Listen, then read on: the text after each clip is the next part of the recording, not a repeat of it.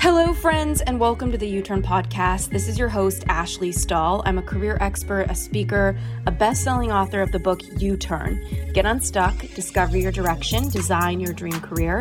And I created the U-Turn book and the podcast as a place to help you connect to who you truly are at your core. And that's why every single week, I want to bring a guest on with the intention of helping you expand what's possible for you, both in your confidence, whether it's in work or love, and just in life in general. So let's get into this week's episode. All right, U-Turn friends, it's Ash here, and I'm so excited to bring Hector Marcel onto the podcast. He's a social entrepreneur, public speaker, and a seasoned organizational change management professional, and he specializes in performance, culture, and service. He has more than a decade and a half of experience just leading cultural transformations in the public and private sectors, be it through Australia or now he's based in New York City. I know him because I was just in the certification program to be a certified meditation teacher at 3 Jewels in New York, which is registered, I believe, as a nonprofit. Correct, Hector? Yep. Yeah, 501c3 nonprofit. 26 years. Yeah. Yes. So registered as a nonprofit. And they put so many people, and he's the director of 3 Jewels. So you are responsible, Hector, for so many people who are certified meditation teachers who learn about Buddhism, about waking up. And I want to ask you so many questions about 3 Jewels, about meditation. So those of you who are listening, today's episode is going to be about how do you meditate? What does meditation really mean? People talk about the different types like TM and guided and the apps. And I'm guessing there's a lot of you here who could get so much benefit from even 5 minutes a day meditating. And maybe you don't know how to get started. It's been a minute since I've done a meditation episode. So before we even get into meditation, Hector, thank you for coming and being here. My pleasure. Thanks, Ashley. Yeah, I was a tough person to schedule with for this because I've been gallivanting around. So I appreciate everybody's patience with my chaos. And luckily, I have some meditation skills that you gave me for it. So, okay, what is it about meditation that drew you in? And what is it about 3 Jewels that we can share with everybody that was so important for you? Yeah, interesting. So I wasn't looking for meditation. We're talking the 90s. We had just finished the 80s, which was just a rave.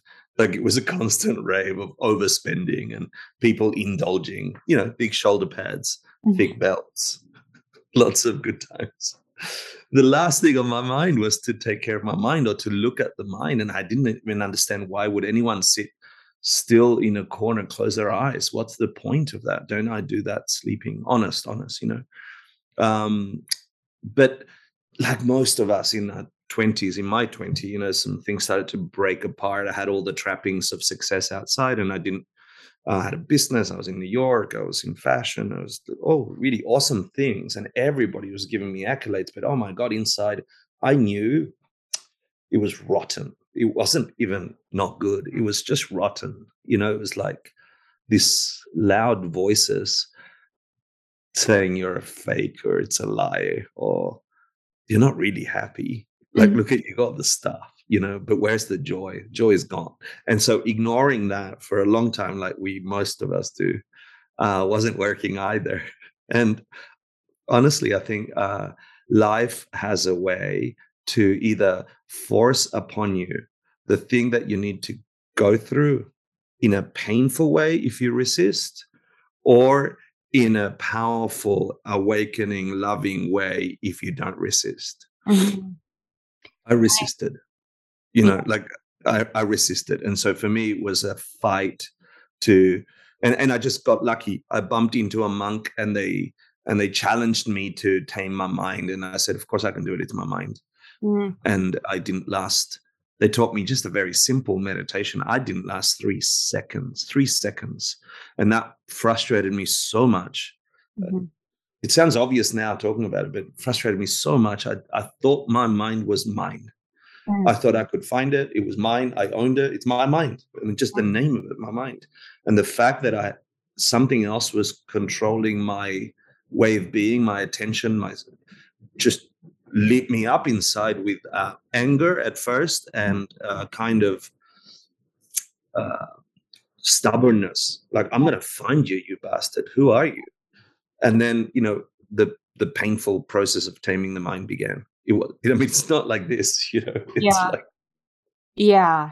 It's interesting because I feel like people whose minds are busy, they probably think like just sitting in silence is just going to be a noisy ass time sitting with their mind. yeah, yeah. And I don't know who said the quote like rule your mind or it will rule you. But it feels so poignant here. And I know for me, I've turned to therapy and seminars and all of these different things that are kind of talk driven and processing driven. And it's just translates into more words. So, what is it about the silence, or what is your take on guided meditation for like when do people turn, like, let's say it's a shelf of options, when do people turn to a guided meditation versus the silence, and how do they even get started? Yeah, good, good, good. So, first of all, I want to say whatever the hell anybody listening to this thinks meditation is, it's either just a part of it or not at all. Mm, You know, even for me, whenever we say meditation, if we're not clear on what we're talking about, all of a sudden I've got this stupid picture of me in a monk as a monk in a cave having to be so still that nothing moves me, and then I get terrible news and I'm unaffected, and that's not meditation, although meditation can be described that way. So I'm going to propose an idea that meditation is really the agency we bring to our minds, holding our attention by our choice on an object of meditation, on a thing to pay attention to. It doesn't have to be a physical object, it can be a mental object, right? Can you hone in your attention like a laser beam? At the moment, it's a bright light. You see everything. Well, can you pinpoint one thing, put your attention on that thing, and sustain it for just a couple of minutes? So it's not blanking out, it's not thinking of nothing, it's not ruminating, it's not going through sensations. Many of the guided meditations move us through visualizations, and it's easy for the distracted mind to get lost in all the visualizations. That's just baby practice for real concentration, real concentration, laser focus. Now that sounds harsh and like, well, laser concentration, but I tell you, we have it when we want to. When mm, you're lost in a book that is so stunning yeah. that you forget you're holding a piece of paper in your hand or a Kindle or whatever, and your mind is completely lost in that character, that's concentration right there. That's a meditative state if you hold that for a few minutes. Mm, And then the teachings of meditation, and I've come at it through many different ways, but I've devoted myself to the Tibetan Buddhist methods because they've got so much literature and practice, and they seem to have had results. mm, Yeah, it's not just blah blah. yeah. So from that lens, I can talk about the training of the mind as meditation. Meditation, that state of connectedness, bright awareness, clarity, focus, doesn't happen just because you wish it. Nothing happens just because you wish it. You have to work your ass at it. And how do you work it? It's counterintuitive, right? You first of all have to do all the things that will bring your mind to attention. And you're going to have to go through the desert of I've got no attention to understand how to develop attention. Mm, And that then begins the journey of I've built the tool, meditation, the laser beam that focuses my attention sweetly. That can take months, yeah, mhm, in small chunks. And then the big question is, what do you put that attention on? That's the game changer. yeah. Yeah, you can meditate on, I want to get happy because I like, I don't know, whatever. And that's only going to be a temporary happiness. Right. If you understand the real nature of who you are and your mind, and place your attention on that, ask the really stronger questions, you can Bud awake. Buddha means the one who woke up. You can Buddha to the reality that you are the lens maker through which you experience everything. And if that's true, then you get to choose what kind of world you step into and who you are in that world for real. Mm, And that's the point of meditation, at least in the wake up as the Buddhists. yeah. So get enlightened, right? Mm, Tame your mind so you can place your mind's attention on how reality is happening for you, and mhm, then wake up. because the reality that you thought was happening isn't really happening. You ain't ever getting happy the way you think you are by changing the things outside of you. Yeah. Difficult topic, but really exciting if it's true, because the Right. agency is yours. You know, like it's Well, it's interesting. I think a lot about, I lived in France for 4 years, and there was a period of that, on and off. And there was a period of it where I would go to the same coffee shop every day. And so my thoughts were very influenced by the people that I would see every day. And it kind of became my universe. And yeah, I was realizing that we're all living in different universes. And I think about this with dating, and everyone who's listening, like Hector is so much fun to talk about dating with. He's on Grinder right now, finding all his love interest. And in the meditation class we're just hearing about, it's the best. But I even dating, it's like choosing a life partner. I kind of see each person like a universe, and they have their own likes and interests, and little planet that you get to be on. And sometimes choosing a life partner is kind of like choosing what universe you want to live on with someone. And I think we're doing that in our mind. And so whenever I want to change my universe, my go-to has been kind of changing who I'm around, or having new conversations, new information, new creativity, new thoughts. But to think about meditation as kind of the opposite. It's like you don't need to go anywhere or be with anyone or take in anything. If anything, it's just a process of removal and silence and focus. So on a scientific level, and I love that I can ask you this and know that you have so many answers. What is even going on in our brains? What is going on when we meditate? And do we get those benefits through guided meditation at all? Like, can you talk a little bit about, yeah. for everyone who's maybe debating on if they should start? Hey, U-Turners, this episode is sponsored in part by our friends over at Organifi. My absolute favorite product has got to be their chocolate and their vanilla protein powder. Due to my diagnosis of Lyme disease, I'm really careful with what I put in my body on an ongoing basis, and I smiled from ear to ear when my doctor read the ingredients on the back of their powder and gave it a thumbs up. They're gluten-free, soy-free, dairy-free, vegan, almost no sugar. It's kind of perplexing that it actually is something at all. Their chocolate protein powder I love to put with nut milk, cashew butter, and frozen blueberries, while their vanilla is so good with peanut butter, frozen strawberries, and nut milk. This smoothie is my fix when I'm hungry anytime or when I just have a sweet tooth. Just so good. I mean, here's the thing. It's tempting to turn to that second or third cup of coffee, but the truth of the matter is that caffeine can only do so much. At some point, we need to look at the root cause of our fatigue, and it turns out the two main factors in low energy are chronic stress and lack of nutrition. Organifi's clean, organic superfood blends address these problems with adaptogenic herbs and mushrooms to help you balance your cortisol levels associated with stress, and they make it easier with 1 scoop of protein powder to add so many more nutrients into your day. If you'd like to grab yourself some protein powder or really any of their incredible products, just head on over to Organifi.com/uturn. That's Organifi.com/YOUTURN, and make sure you use the code UTURN at checkout for 20% off. Yeah, of course. My recommendation, 100% everyone should start, but don't start as if you're taking a pill and it's going to do something to you. Start like an experiment. Make this the unique bliss experiment of your life, where secretly you sit in a corner on a chair, on the floor, whatever the hell you want to do, and just try the techniques of meditation. And there are techniques, okay? So it's not just wandering mind or trying to empty your mind. I'll ask you about those too after this. Yeah. But so definitely everyone should try. What's going on physiologically? It's interesting because it's such a Western question, right? After being immersed in Eastern philosophy for 23 years, I don't even give a rat's about what's going on in the brain. I really don't. But a bunch of chemicals are going on from the brain. A bunch of neurons are firing in the same way that you just described that coffee shop. You walk into that coffee shop and you now have a bias to feel that same way you were feeling there before last time you were there. And next time you go, you're going to have that bias. And so the more you go to that coffee shop, the more that identity fires in your brain, and you identify with that state of being, which has a bunch of emotions and feelings and chemicals going off. But the chemicals themselves aren't the thing making you feel that way. It was the thing pre the chemical.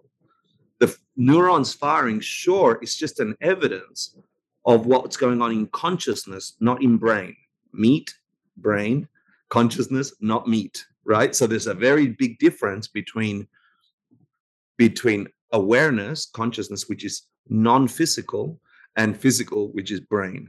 Brain to me is the map of where your consciousness has been, and the neurons firing together and locking together, giving us a bias to return to that state over and over, is just the evidence of the power of our minds, not our brains. Brains are the map of the power of our minds. I know it sounds weird, but I've done enough study to feel very confident around that Eastern philosophy, right?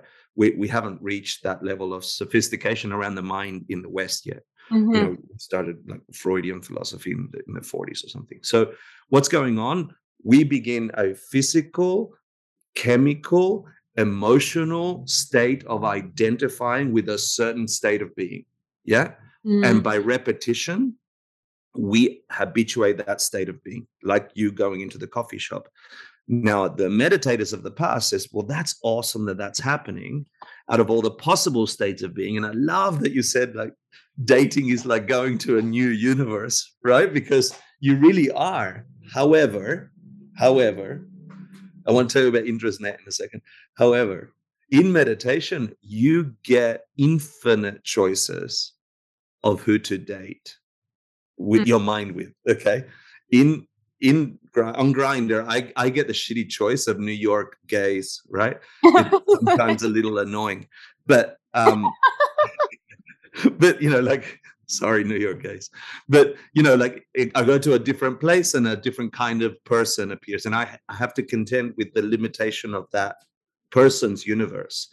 In meditation, and this is what's stunning about the Buddhists, they've developed techniques where you choose the most amplified, grandiose, extraordinary Ashley you would like to date. You're no longer dependent on anyone else. What's an Ashley void of any afflictive state of mind ever? Like no depression, no sadness, no melancholy. Like, is it possible for that mind to not have that anymore? And the answer is yes, it is. And there's reasons and debates. And if that's possible, that's good, a good beginning. Then what would be the ultimate Ashley? What would she feel like inside? What's the most heightened state of love that you can experience? Insight you can experience, wisdom you can experience, compassion you can experience.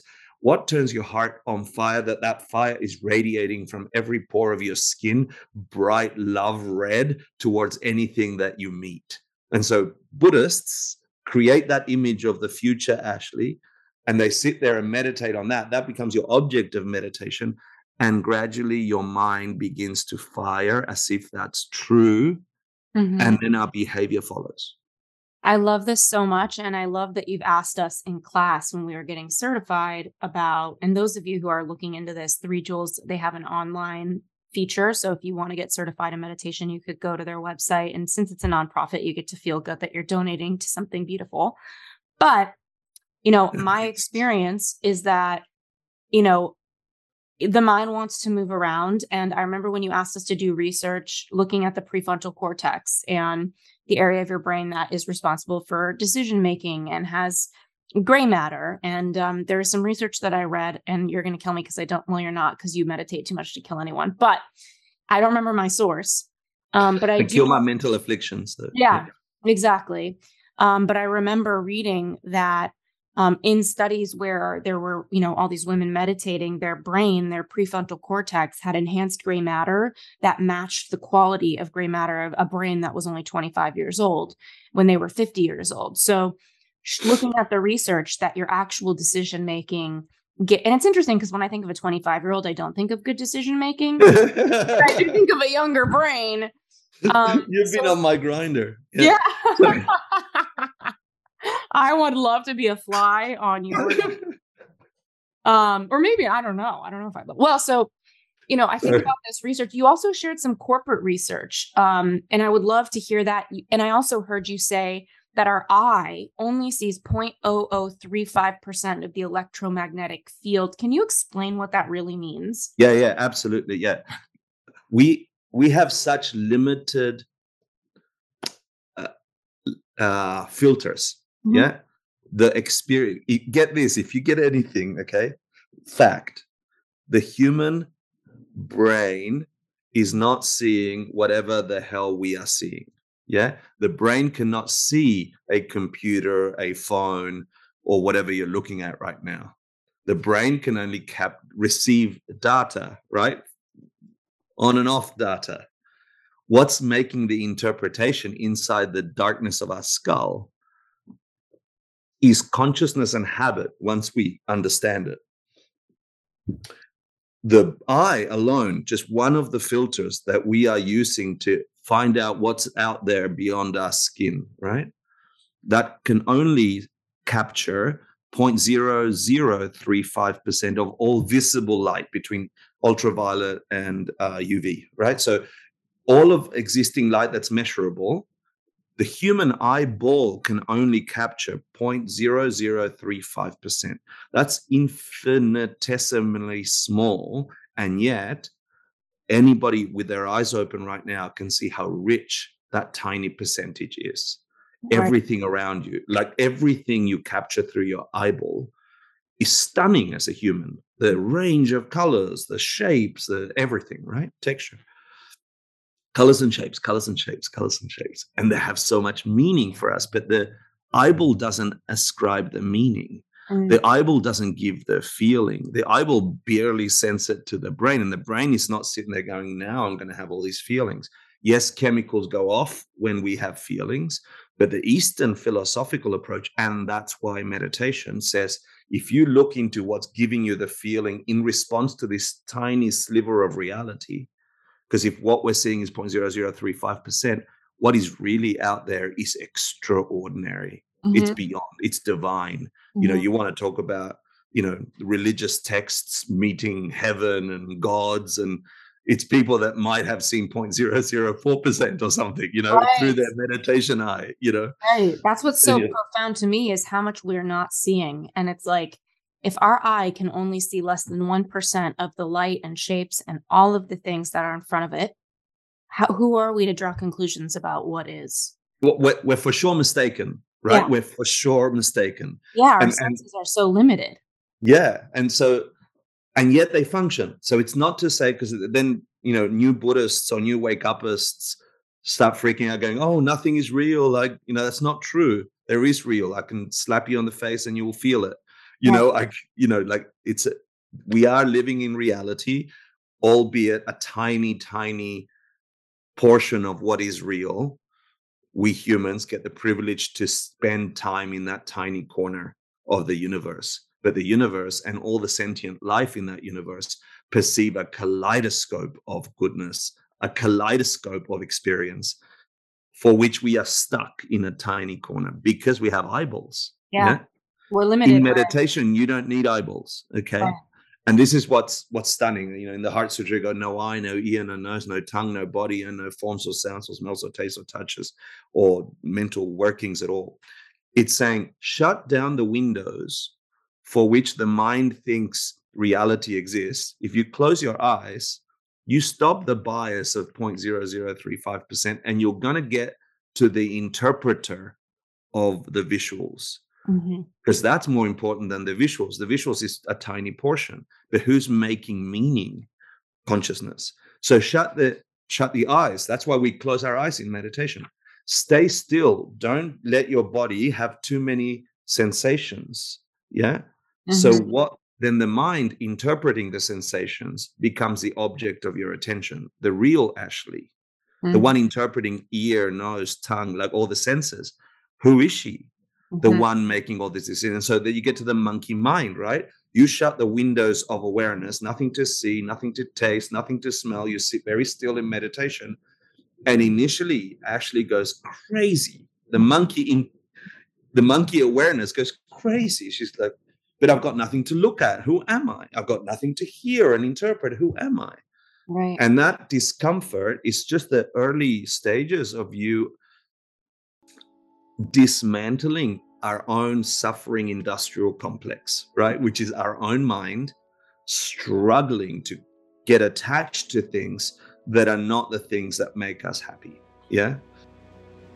Hey, U-Turners, this episode is sponsored in part by our friends over at Cured Nutrition. We all know that a complete night of sleep is essential to optimize our wellness and our general well-being. Cured's Sleep Bundle, which combines their best-selling Zen and most potent CBN, is the answer to guaranteeing that you get that full night of sleep every single night. Zen is a blend of functional mushrooms, adaptogens, and full-spectrum cannabinoids.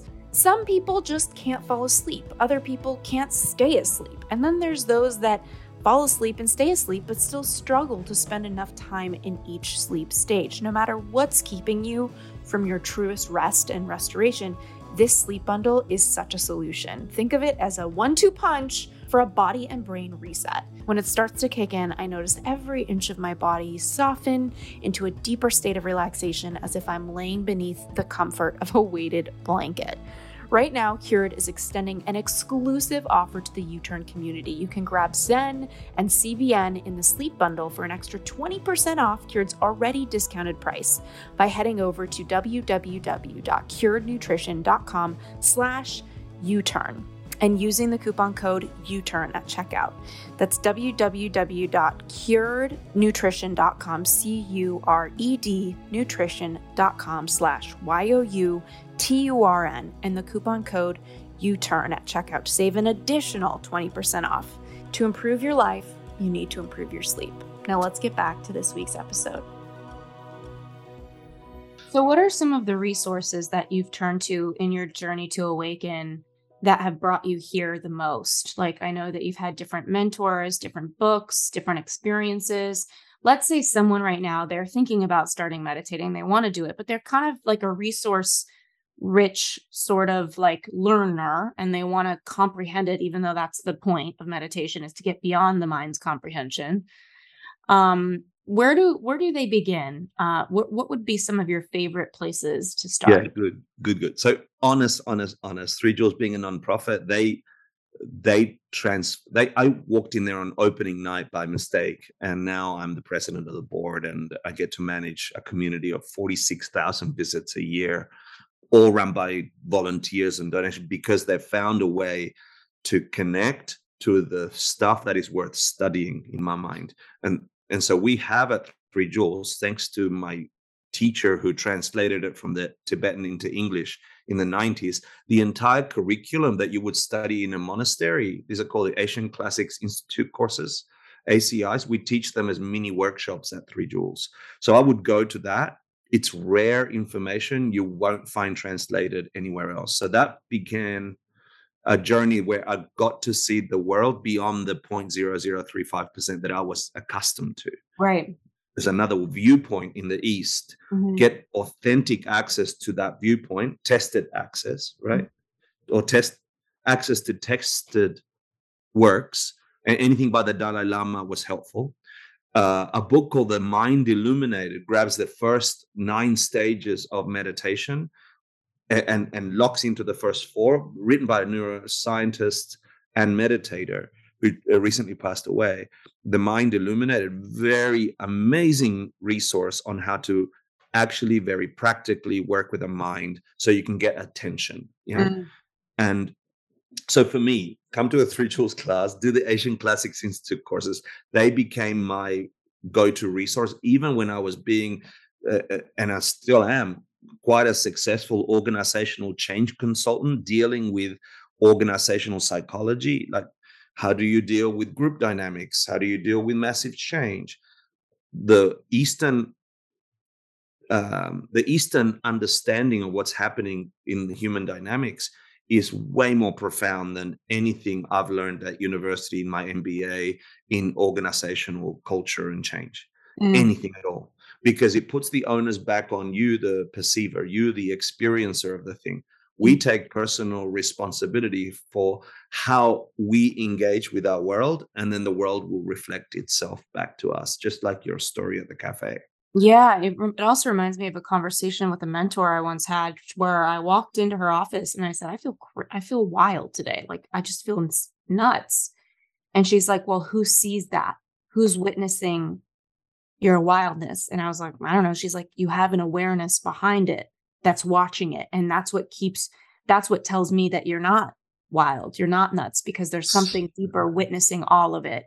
And I guess she, I remember thinking, wow, she really has a point. If I was really nuts, I wouldn't even be attuned. Yeah. All be Good. happening to me.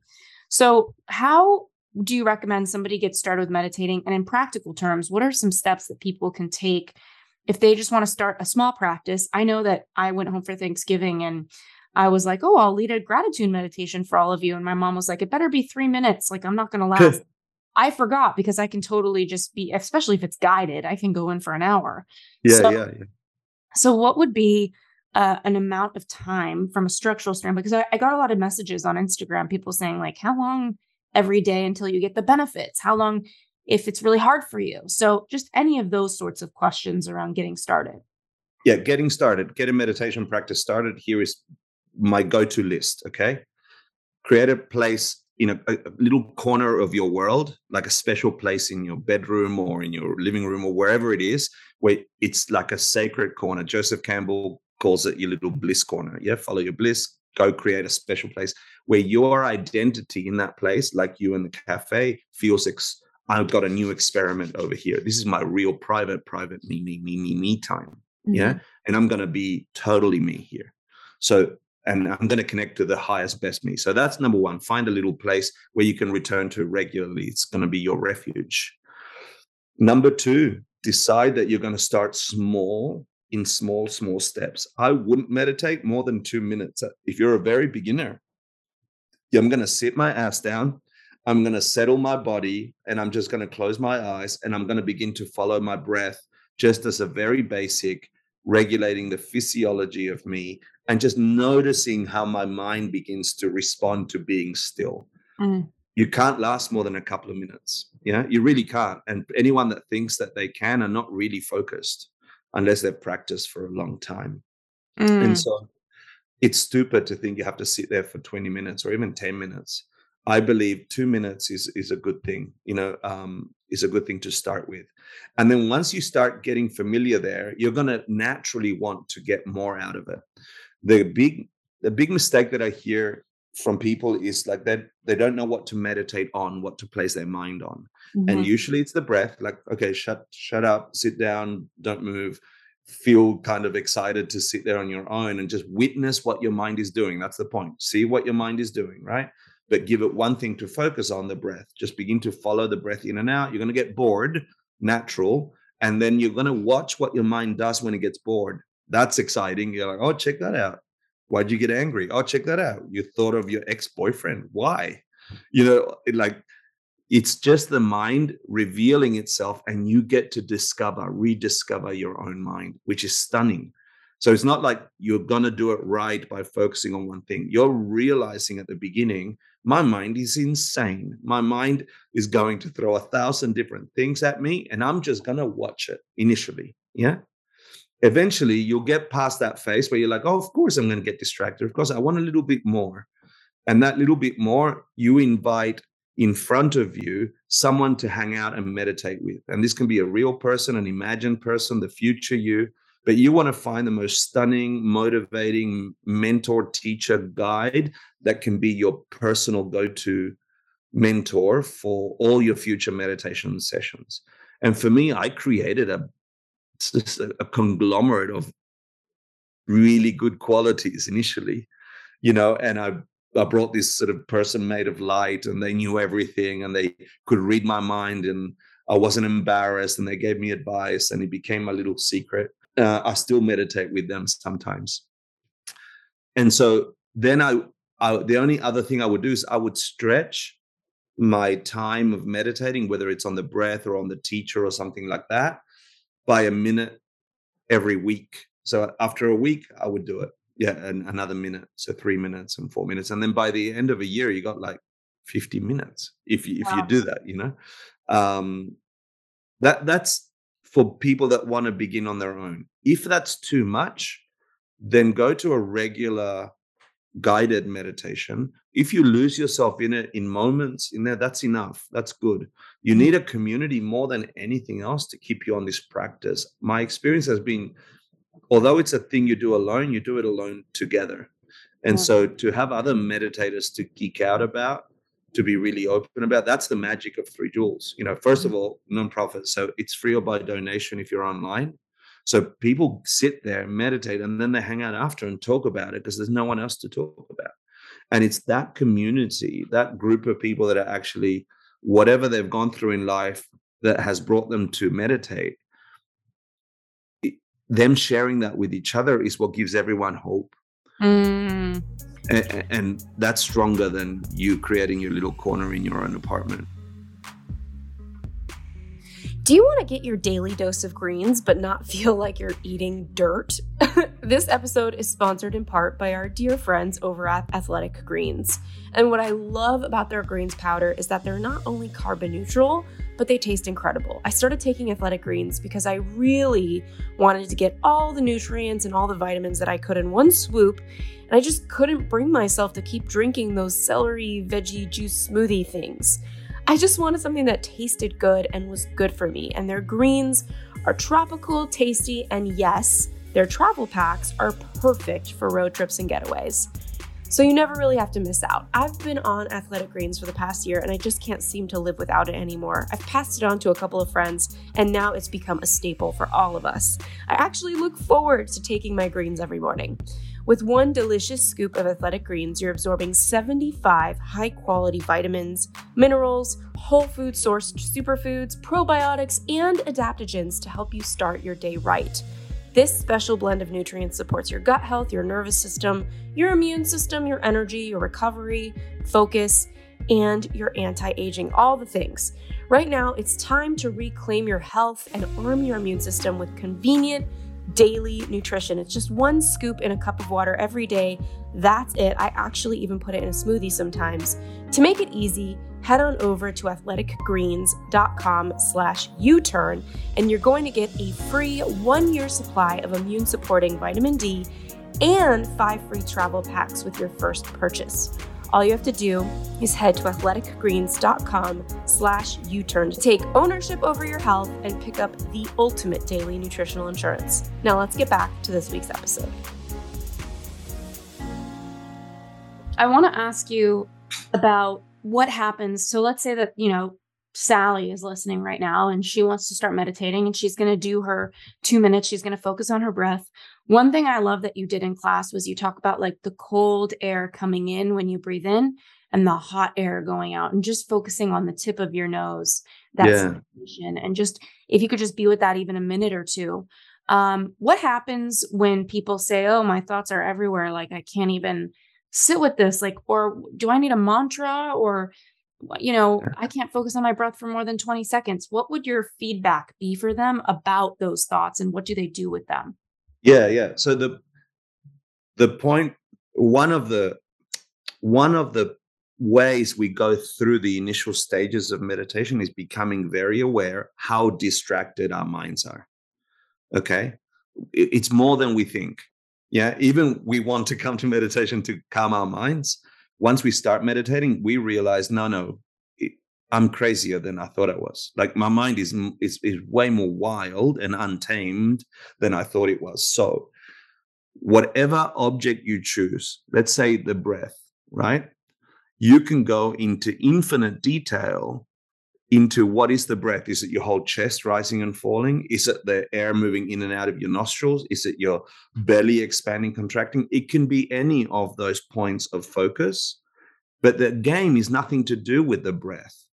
The game is, can your mind pay attention to one thing, the breath, wherever you chose it, right? So then to lock the mind on that breath, you want to go to more and more detail, like, did you notice how cool it is when it hits the back of your nose? All of a sudden, our attention is on the coolness. We're still on the breath. And so we're maintaining our attention for a little bit longer, just to fend off our minds from being distracted. Yeah. So then to go a little bit deeper. So, okay, I felt the coolness. My mind's still on the breath. That's awesome. I'm not freaking out. I'm not thinking about breakfast or the grinder.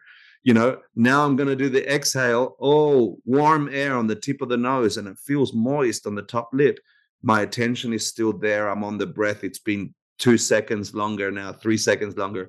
So all the detail that whatever you place your mind on is just to train your mind to pay attention. And to keep your mind paying attention, you go more and more detail. And if you don't want to use the breath, you can use the visualization and look at all the beautiful detail of that teacher in front of you made of light and radiating blah. It's just an excuse to maintain our attention. Another way to do that is a mantra. Let's use a mantra. So it's not like you got to learn all mantra meditation. You got to learn all visualization meditation. You got to learn all physical sensation meditation. It's just a bullshit excuse to focus your mind on one thing. Mhm. And then how detailed do you go the mantra? It's just to keep your mind's attention more on the mantra and not off the mantra, right? Mhm. More on the teacher and not off the teacher. More on the breath and not off the breath. Now, what happens? There's this famous 5 problems of meditation and not eight antidotes to meditation, right? So your mind will go through these 5 problems. First of all, you're not going to want to do it. You don't want to meditate. Mhm. And so the antidote is do it, get excited, realize the benefits and attack, right? Keep doing it. Keep doing it. Then your mind is going to be distracted. That's like the second challenge in meditation. That is the game. Don't be shocked. Don't be surprised. Expect that your mind will be distracted. And meditation practice is lessening those distractions. Of Mhm. course, you're going to think of breakfast. Of course, Grindr date's going to come and interrupt your mind, but you don't have to get hooked by it. You Yeah. don't have to place your attention. And so there's all these techniques. And for me, some of the favorite techniques are whatever my mind's distraction is, oh, you've got to go to a meeting afterwards, or you've got to go on that Grindr date, or you've got to do whatever, is I promise I will deal with you distraction immediately after my meditation. Yeah. And I imagine it physically, a balloon with the hot air inside it, waiting for me outside the door with the name Grindr date or lunch date or breakfast recipe. And outside my house door is a bunch of balloons, like helium balloons, each of them with each distraction that I had in the meditation, and they're waiting for me. And I promise my mind, when I finish meditating, when I finish my time, I can worry with all your distractions. And for me, it works magic. I don't know why. Sometimes I let the balloons go and they disappear and fade into the distance, and I stop thinking about the distractions. Mhm. Now, day after day, doing that, your mind will get tired and stop distracting you. And then you will actually get to say, well, I'm actually experiencing this awareness of breathing or the teacher or whatever your object is or the mantra. And in that state of being, you get to connect to a part of you that the 0.0035% doesn't ever reach. Mm. The real awareness of who Ashley really is. Mm. Yeah. And that is, it can move you to tears, Ashley. That's always there. Mm-hmm. You know, and we're just locked in this constant distraction. Yeah. And so meditation then becomes real for us. Yeah. But you can't get there until you go through the distraction forest, you know? I remember when I was 7, I looked in the mirror and I didn't recognize my face. Like I felt like, who are you? And I remember just staring and touching my face in the mirror saying, who are you? And I just think some people have that, some people don't. But I think a lot of people listening might be, it sounds poetic, right? To say like, meditate a couple minutes a day, listen to yourself breathe or feel your breath, pay attention to the tip of your nose, and just learn how to focus your mind. And then you're going to find out who you are. A lot of people are like, why the fuck am I going to find myself breathing through my nose quietly for 2 minutes a day? So why would you say that? What is actually happening in real time? Good. There is Yeah. you just used an example before when you went to your mentor and you said, I'm freaking out. And your mentor said that there's an awareness of you freaking out, isn't there? So you can't really be freaking out. Right. That's the reason. Mhm. You will come to see the awareness of all the stories that you think are Ashley, Mhm. all the stories that I think are Hector. Mhm. And that's why. And so in watching the thoughts, like clouds over a blue sky that come and go, and sometimes it's thunderstorms and sometimes it's thin, wispy clouds or whatever. Once the thoughts, the feelings, the sensations are those things moving in the blue sky. Once you clear the sky, you stop being distracted by those things and the clouds go away, you are this infinite blue awareness, this sky, like expansive, never-ending blissful state of being for which which is a stage for every identity you've ever had. Mhm. And the blissfulness comes when you realize, if that's true, I was the identity of that cloudy storm just for a minute and I felt shit. And I was that identity of that loving thought and I felt awesome. And they're both gone now Mhm. because you've settled it down. I'm still there. There is a bigger Witness. me. Mhm. The witness is there, and that witness has all of the possibilities in there in a non-attached, stunning way. I love that you said non-attached, because I think that, also really interesting in, not to go dark on all of you listening, but I remember my first experience of death was in, outside. I don't know if my grandparents had died. So yeah, I think it was my first experience was a kid in high school named Victor. I rode the school bus with him, not high school, middle school, and he committed suicide. He drove off of Malibu Canyon. And I remember I didn't have the news until the next day, and I noticed that he wasn't on the bus because we used to sit close to each other. And I remember having a really fun day the day that he committed suicide and not knowing that he committed suicide. So the next day, when I found the information and my mind took in that information, Yeah. it was like this weird feeling of like, how could I have had such a great day yesterday when he Good. wasn't on this planet? And the only difference between yesterday and today was my awareness that he had died. And it was really sad. And I did feel the grief and the pain. Can you talk a little bit about death, and,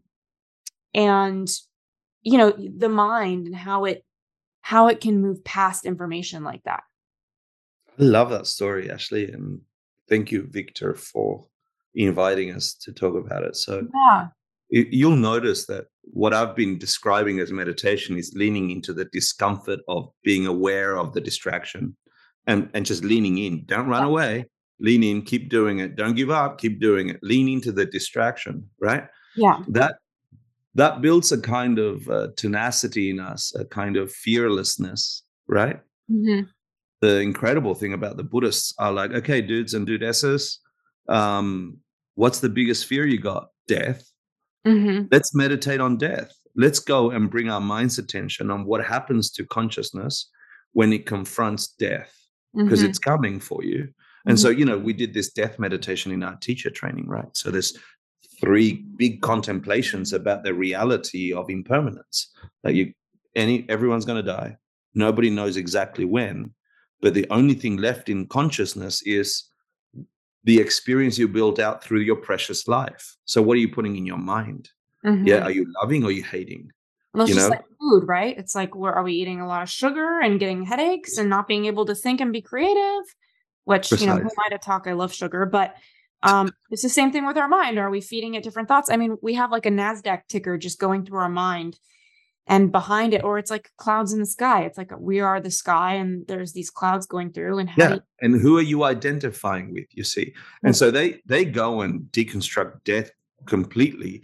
My experience has been, I was a much better agent for those people that are sick and dying when my mind was clear, Mhm. and after having had the wisdom that comes from meditating. Yeah, Mhm. and study, not just meditating and study. And that's why I recommend go and take the online classes at 3 Jewels. They're extraordinary. You won't find them in many places around the world. Yeah, I was gonna say to everyone listening too, like, even just signing up for their email list is so great because you just find out about new classes. And that's what I also wanted to ask you about, Hector, was Dharma. A lot of Mm. people talk about meditation as a vehicle to their purpose, their calling, who they are.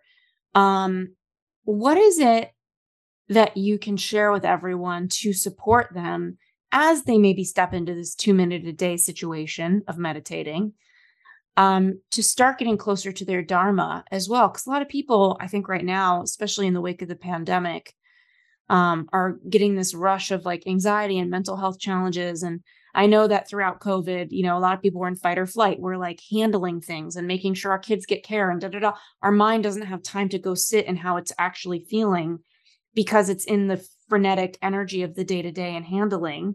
And I think now with COVID not behind us, but kind of with us in a different way, it's almost like we're all taking a breath of fresh air and all of these mental health things are coming, and it's hard for people to feel a sense of purpose in their work, in their day. So can we talk a little bit about what does Dharma mean to you, and how can people start to get closer to their Dharma through meditation in general? It's fun. The origin of the word Dharma comes from the Sanskrit root dur, which means to hold up a essence, right? So everything is a Dharma. Like the way you walk around the world is a Dharma. The way you identify is a Dharma. But the highest Dharma, the Dharma that is encompassing everything, at least from the Buddhist perspective, Buddha Dharma perspective, is that everything in our experience of being is transformable. Mm-hmm. And that's the emptiness of things, right? Things don't have a nature like we think they do. The sadness and the fight or flight that we had through COVID doesn't have to stay. It won't stay. Mm-hmm. It's impermanent too. Mm-hmm. It appears like it's going to stay. It appears like it's fixed. It appears that we're all frightened, and we are, but it ain't permanent. Nothing's permanent. Mm-hmm. And so the Dharma that we get to understand, the highest Dharma, is that in that impermanence is room for creating the world you want to step into, Mm-hmm. your ideal world, because that's also changing. Yeah, sometimes you're happy, sometimes you're sad. If you misunderstand where it comes from, you will always sometimes be happy and sometimes be sad. If you understand what caused it, which is your mind, right? That therefore meditation, then you have way more agency to put in your mind what you want your mind to put out tomorrow and tomorrow and tomorrow, regardless pandemic, regardless people sick and dying, regardless boyfriend, no boyfriend, regardless Grindr or Tinder, your mind will be in this pristine state regardless. Yeah. And so the highest Dharma anybody could have is the study of how our minds create that. And that's really all Buddhist philosophical books are about. And all the practices are ways to get our mind to realize you are fabricating your experience, even though it doesn't feel like I'm fabricating fight or flight right now, that it's beyond me. Your mind is still the creator of that experience. It will pass. Once it passes, you got agency to make it whatever you want. Yeah. Mm-hmm. Even as it's passing. And so that's why meditation is actually the flight simulator for much of the healing that we need to do.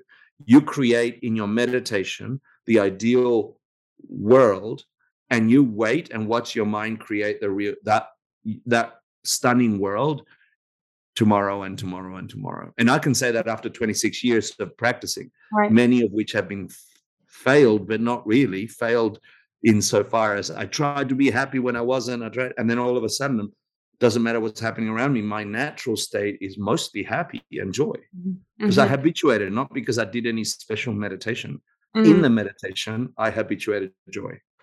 Okay, so I have a few things. Like, first of all, I just watched on Netflix, there was a new show called From Scratch about this love story, and then it gets really, really sad and devastating. And I was thinking at the end of this series that I couldn't stop watching how powerful it is that I can watch a story that isn't my life, that isn't even real, and I can be devastated. And I want to talk to you, for people as we wrap up around meditation. People sometimes say to me when I say I just got certified at 3 Jewels, like, what type of meditation? And I'm like, I don't know, Tibetan, like the original. And people are like, is it TM? Is it this? Is it that? So can you speak a little bit to the styles of meditation? Because you did kind of say like, it's all the same thing. Good. I can group all of meditation, regardless which tradition, whether it's Christian or Muslim or Buddhist, it doesn't matter. Nobody owns it. Okay. Buddhists don't own it either.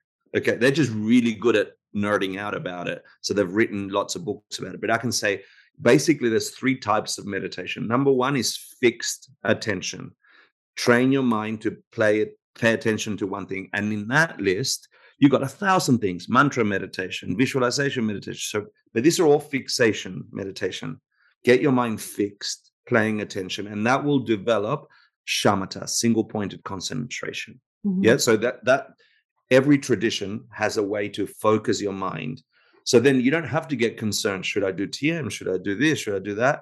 You're just training your mind to pay attention, to get fixed on something, like cats on a pigeon, like they're just like locked in. That's all you're training your mind to do in this. And then you use different things to lock your mind, yeah, and witness its distraction. That's number one, and bite or shamatha, yeah.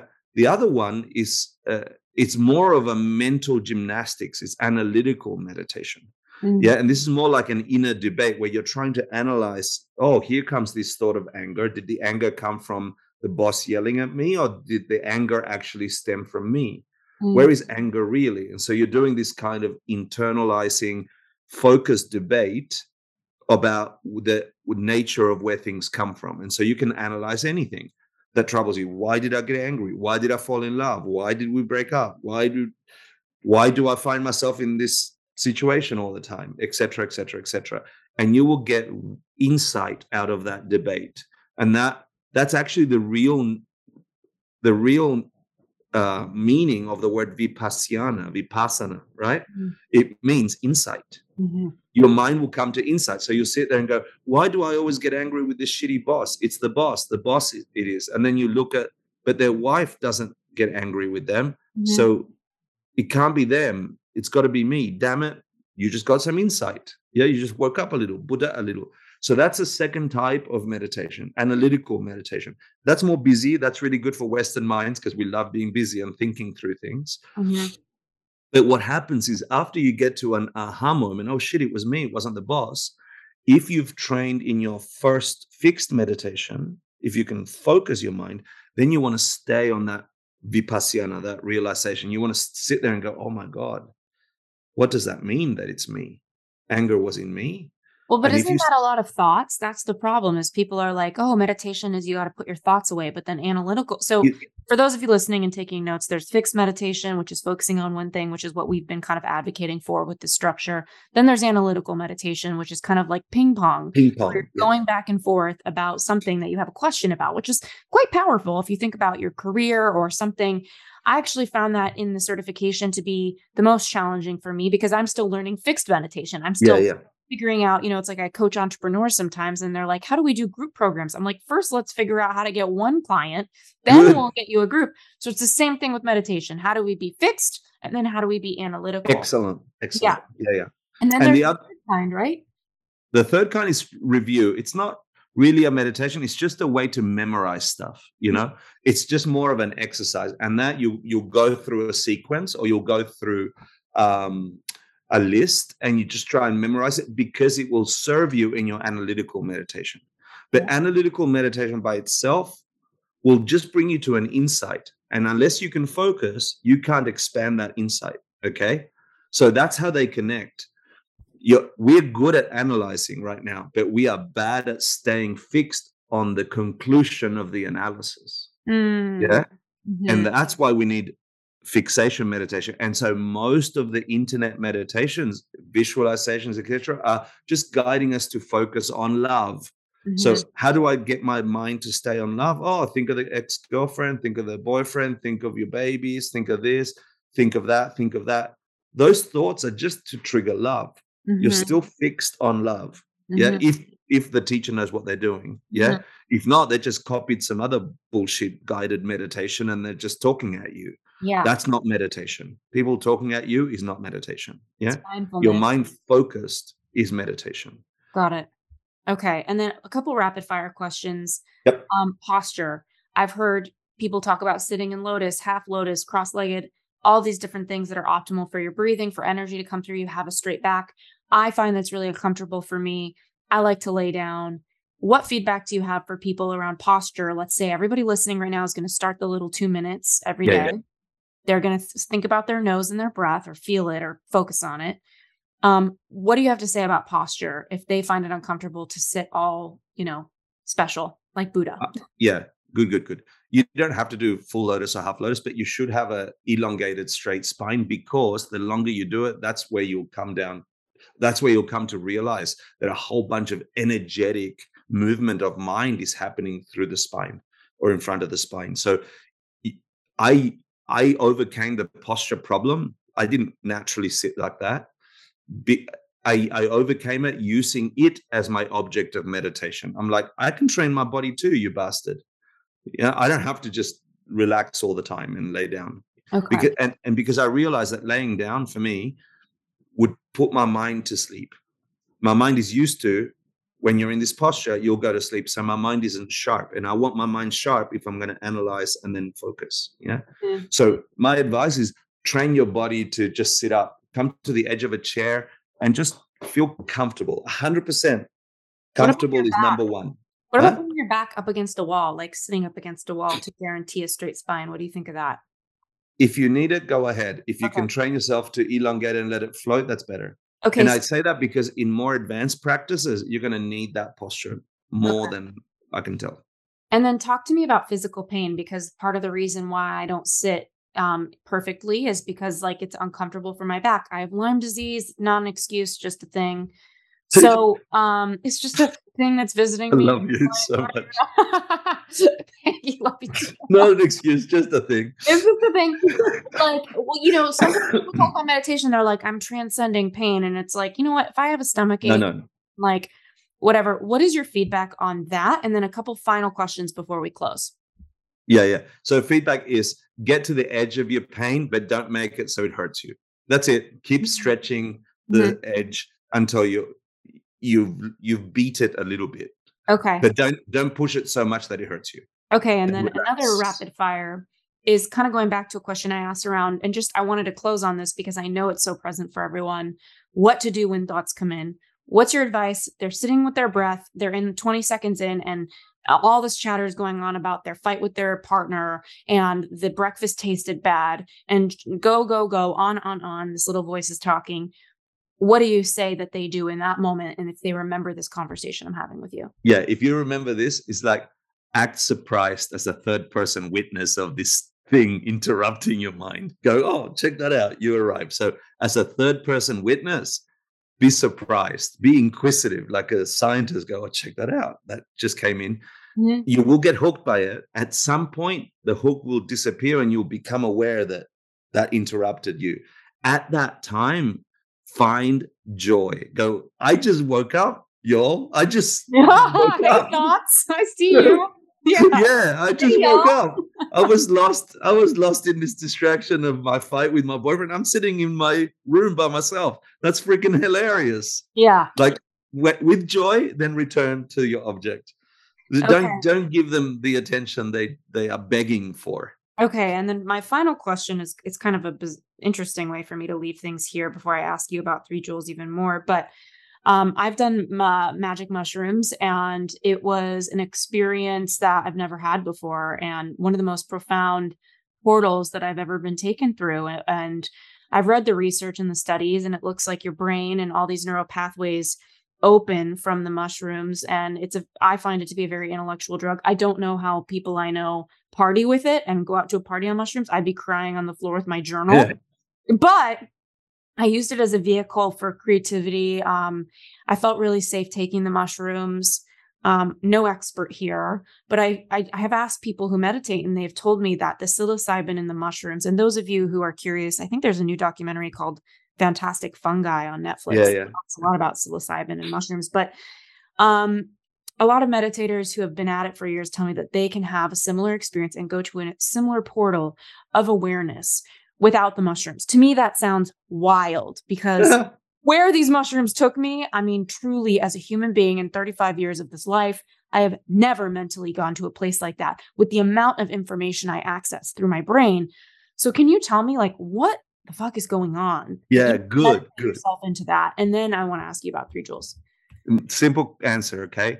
I think any substances that force a mental experience like the one you just described is still showing you the power of your mind, okay? The substance might have created the vehicle for which your mind still did the thing. And so I can say, hand on heart, also did mushrooms when I was younger, etc. My first Buddhist teacher challenged me to try and generate that experience without the substances, because I would have way more agency if I knew I owned the experience. And I tried for a couple of years. And once I had an experience that was even more profound than the one I had on hallucinogenics, then that was a game changer for me. Then I actually took vows not to take any substances because I knew my mind could do it.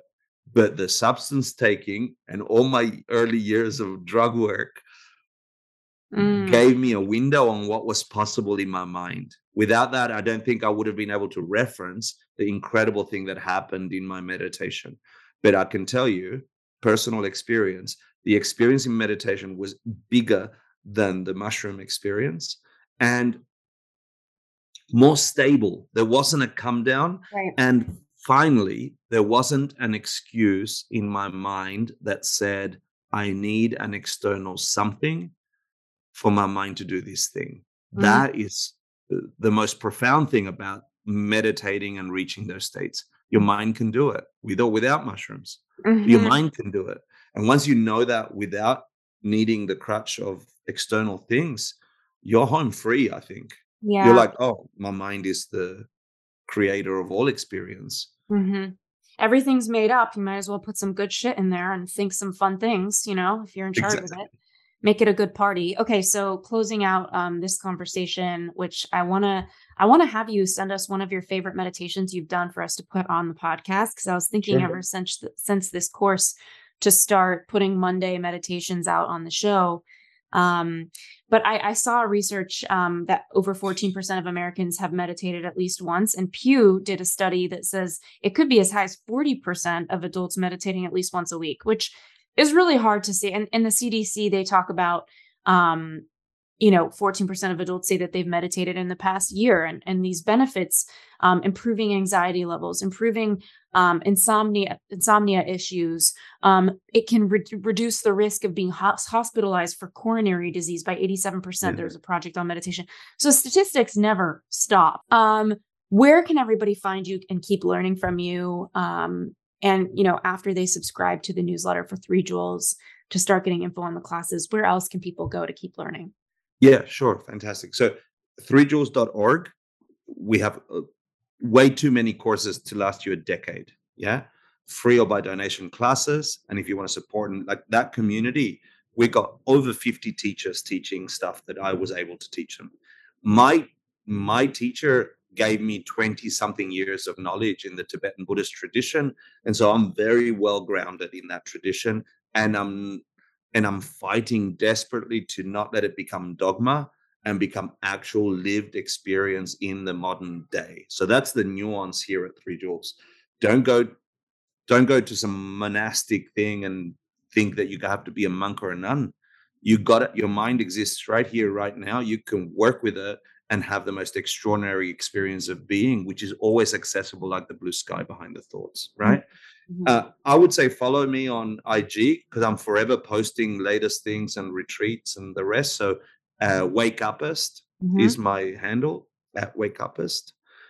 Come and do a retreat. Do a tiny immersion, either a meditation retreat, which we do in silence, and there's one coming up in Spain and one in Mexico, I think led by a teacher friend of mine and myself, or come and take a class or a course at 3 Jewels, a Dharma class called the Asian Classics Institute courses. There's nothing, any book by the Dalai Lama would help you. Thank you so much. Yeah, above all of that, like hang out in community of like-minded people, you become that. I go back to your story about the cafe. And I'm going to actually finish. You say every person you meet there is like a little world. I know that from Grindr, right? Oh my God, have I been through universes in the last week? No, I'm intergalactic, y'all. No. What we orbit around, we become. Okay. And in the Hindu stories, there's this idea of Indra's net. I don't know if you've heard of this. And Indra's net is all existing living beings as diamonds in cross sections of our lines of living, right? And so you imagine this infinite net, and every time there's a cross, there's a diamond that perfectly reflects every other diamond on that net. So your experience of being is uniquely yours, but in it is reflected everyone else's experience of everyone else in it. And so get yourself in community with like-minded people. You want to orbit goodness, hang around goodness. You want to be stressed, go and keep hanging around stress. Of your own mind. Yeah, it's like we are the sky and our thoughts are just weather coming through. And I'm so excited we had this conversation and excited for people to check out 3 Jewels excited. I'm a certified meditation teacher very soon. Don't really know. I think what I'm going to do with it is put meditations out on this show. So those of you listening, get ready. Help you with mindfulness so that you can kind of put on those training wheels before you go into silence beast mode. Thank you again for coming on. What a pleasure. Yeah, thank you for having me.